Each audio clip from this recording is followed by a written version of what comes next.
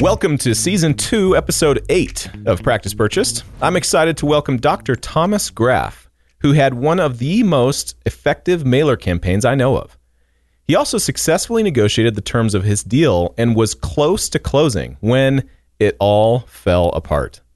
But Dr. Graf took charge, figured out what to do, and solved his problem. I actually looked at my calendar for the actual recording date, and Thomas and I recorded this only a couple of days before the pandemic shut everything down. So, in addition to some of the crazy curveballs you hear that he deals with, throw a pandemic into the list of struggles Dr. Graf dealt with on his way to ownership. Beyond just thinking that Dr. Graf's story is really interesting, some of you might be thinking, wait, he failed to buy a practice? Well, yes. Part of my motivation for including this story is to highlight the reality that not everything goes well in these deals despite your best efforts. There are a ton of gems from Dr. Graf's search process, his failed practice purchase, and where he went from there. Let's get to the interview. All right, Dr. Thomas Graf, thank you for joining us on Practice Purchase. You found a practice. Your story is very interesting. You found a practice while you were still in dental school, and you were going to buy into this thing. How did that happen? How did that come about? Most people don't find something while they're still in dental school. Yeah, I was a third-year dental student and really had kind of made up my mind that ownership after school is really what I wanted. And in the third year, I decided, you know what, I was really just going to solely focus on that. I wasn't going to look for an associateship or anything like that. I was going to put all my eggs into let's go the ownership route. And so what I did in my third year, I created mailers. I'm from small town, Southern Ohio. So when I was looking at, okay, where are the areas that I want to move back to? It was really, I want to move back to my hometown. And so where can we find a practice around that area? And so, we sent out, my wife and I sent out about 50 flyers to 50 dentists. And that's awesome. Got a pretty good response there. So you had a geography picked out. You had first of all, how'd you find the 50 names? And then what did those flyers look like? Were they personalized? Was it kind of the same one to everybody? How did that work? Sure. So when I was in school, I actually used Wells Fargo to do like a demographics report. Mm-hmm. And that kind of really pulled up all the dentists, in my area, and they do it by zip codes. So I was personally looking for, within an hour drive. And so we made a list, and I think that there were, I want to say there was like 45 within an hour. And I kind of spanned out a couple more that I had done a little bit of research on, looked like pretty good practices. So the mailers, my wife is a hygienist. And so the mailer is a picture of her and I on the front, very professional photo. Really with 3 bullet points, and the first one just saying, hey, I'm a dental student. Second one, looking for an acquisition, and the graduation date. And then on the back, this little 5x7 mailer, basically just 3 paragraphs, short, sweet. Won't give too many details, just that, I'm a dental student. I'm from the area. My wife's a hygienist. We're looking to purchase a practice. If you'd be interested in going down that road, having a conversation, here's my name and phone number. Nice. And it sounds like kind of a postcard, or was this in an envelope, or how did that work? Yeah, it wasn't an envelope. It's like, just a little 5x7 piece. I got you. Cool. We had a local photographer do it for us for free, actually. So. Oh, nice. Well, that's nice. Free cleaning or something after. Okay. So, all right. So you said you had a good response rate. What did that look like? You sent out 50, give or take. How many people reached back out? I think I had 17 people reach out to me. Wow. Yeah. And keep in mind, small town, Southern Ohio, a lot of the people or the practice owners in the town are older. There's the trouble with Southern Ohio is the closest dental school is 2 hours north and really 2 hours southeast of Kentucky. And so these owners are trying to sell, but they can't get anybody to move like home or Mm. move down there. There's been a handful of stories where dentists came down there and bought a practice, and then they, moved back to Columbus because they didn't like the area. It's a small town, so you got to Right. So I think, made my You stood angle out a little bit. Yeah. Yeah, I stood out a little bit more. And so, my goal was to say, there's not going to be hardly any people doing this. And so maybe a dentist would look at this and say, hey, this guy's different. So. Got it. Okay. So I kind of know where the story is going. So I'm going to move along past kind of some of the analysis that you may have done and skip right to the point where you've basically landed on a practice and you've had conversations with the practice you're going to buy into. And so, I mean, tell me a little bit about that opportunity. What did that sound like? And what was the plan after graduation? Sure.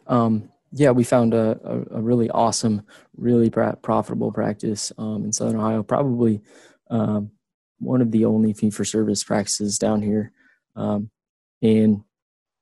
So what that looked like, I originally had a meeting with the owner, and after he had seen my mailer, and he had said, oh, I'm not really interested in a buy-in. I'm more interested in an associate.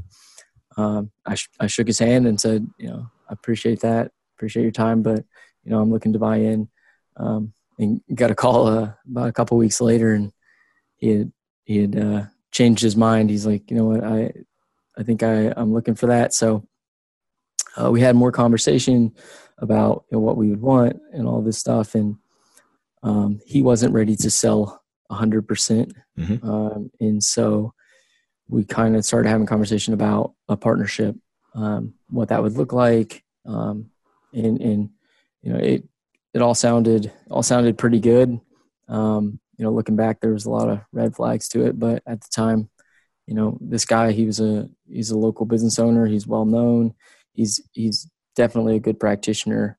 He runs a really profitable practice, and he has been running it for, I want to say it was like 20, 25 years. Yeah.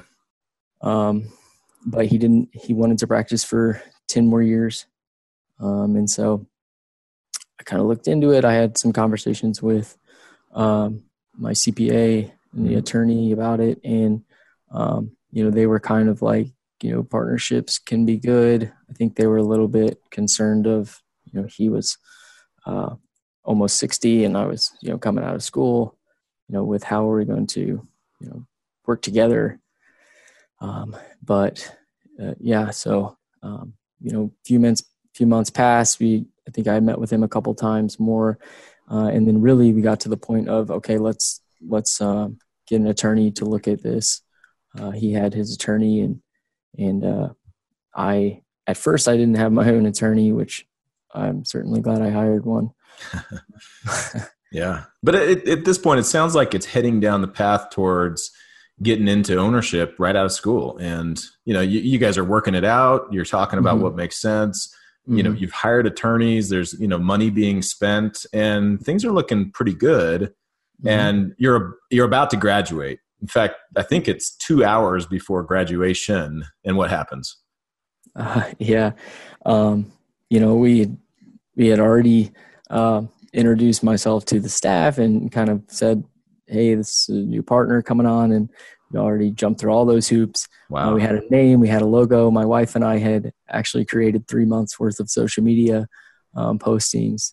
We had been working on this for like 6 months outside of just the contract and everything. So, and really, a couple of weeks before graduation, things started to change. He started to make comments of, oh, what do you think about a 6-month buy-in instead of buying in immediately, or, that implant course that you took, I don't know if I can cover that, or, things like that. And so things were just, were kind of switching directions. And like you mentioned, 2 hours the day before my graduation, or the day of my graduation, 2 hours before, he had sent me an email, and he said, he said something along the lines of, I'm not going to be able to allow you to buy in right away. We're not going to be able to put a date in the contract. And then he told me that he wasn't going to be able to pay for the implant course that he had promised. And I sent him an email back, and I said, listen, this is not what we talked about. I probably would have walked away from this situation if you would have told me that 6 months ago. Yeah. And he replied to my email, and he said, a man's got to do what he thinks is best. Oh, wow. And, yeah. I said, okay. Yeah. Yeah. Well, I mean, geez, I can imagine how you're feeling at that point. You're all along fourth year dental school thinking, all right, I got this. I know where I'm headed. And you're literally putting the cap and gown on, wondering what's happened. So what did you do? And what happened after that? Yeah. I felt like there was nobody in my class that was more prepared, for graduation after school. And then, as I'm walking across the stage, I felt like I was probably the only person in my class who wasn't prepared. Which wasn't true, but yes, I can imagine how that would feel. Right. And so my wife and I graduated, and I think it was 6 days. 6 days later, I had a full-time job offer. Awesome. And those were pretty tough 6 days for me. I had a 6-month-old daughter, and my wife and I had were in contract for a home to move back. We're in contract to buy a home in our hometown, and that was pending that I had a dental full-time contract. Got it. And so, I started looking for associate positions, and fortunately, I found one pretty good one, and really we were able to move home. And I had about an hour drive, but yeah. But you were able to at least accomplish part of your goal, and you're practicing. You're increasing your hand speed. Yeah. You're seeing dental skills. You're managing assistants and those conversations, treatment planning, all the things that dentists are doing. All right. So then you kind of eventually landed on an ownership route that's maybe a little bit different than the way you're going before, with a partnership with an existing practice. Tell us what you're going to be doing now. Yeah. Actually, when I was sending out those flyers, we had when I was in dental school, we had a local building that used to be an old dental office that was for sale. And so I had so many people telling me to look at it. And I finally, went and looked at it in 2018 and loved it. Just, of course, coming out of dental school, how the world are you going to convince a bank to let you do a startup? And, at the time, I obviously had plans to buy in. And so, I when I graduated, I started working associated. In the second week of my associate, I came home and I told my wife, I was like, I'm just not meant to work for somebody. We got to figure this out. Let's circle back to that office maybe. And it lasted about a week longer than I would have guessed. 2 weeks. Yep. No, that's all right. Yeah. And so, we definitely went down the road of trying to purchase practices first, because, as you know, it's a heck of a lot easier process if you can purchase a profitable practice. Right. Rather than do a startup. And, nothing against those practices that we looked at, but, they were not, they're old school. And I felt like there was so many more problems that come with buying a practice. And I mean, they were all, very cost effective, purchases. Like they were not, I don't think any of them would have been a terrible decision, but right. It wasn't what we wanted. And so we decided to circle back to the building that I looked at in 2018, and for whatever reason, it was still for sale. And so we bought it, and we're doing the startup. Yeah, there's a video that you put together. In fact, all right, if you're listening to this podcast and you've heard Dr. Thomas Graf's name, this is being recorded in March. You're going to be open, Thomas, in June or July. And so we're a couple months away from you being open, but there's a video out there of this office, and you guys got to see it. If you're driving, pull over the car. If you're at the gym, put the weights down. Go. Yeah, I'll link to the video as long as Thomas, if you don't mind, me linking to it, because it's crazy. This office is. There's holes in the wall, and this is not a walk in, put some equipment in, and you're up and running. This is a whole renovation project, and it's pretty amazing. And then in addition, why I think this video is worth watching is it is hands down, and I'm saying this sincerely, hands down, the best marketing video I've seen for a dentist who has, is yet to open their doors and is trying to get people comfortable with him personally and get excited to come into a new office. It is an extremely effective way to market yourself as a new owner. Whether you're buying in or you're starting up a practice, you got to go watch this video. It is so well done. And it's funny, you kind of blew past this. I thought about stopping and asking some more questions, but you said you and your wife did 6 months worth of social media videos and some posts and plan that ahead. So you clearly have a good marketing mind, and it shows in that video. So, all right. So you're going the startup route, but let's just talk about the experience. The goal of this podcast is just for people to learn, and not every situation goes perfectly. So as you look back at your experience, both, in dental school, right after where you're at now, is there anything that you wish you could have known then that you know now?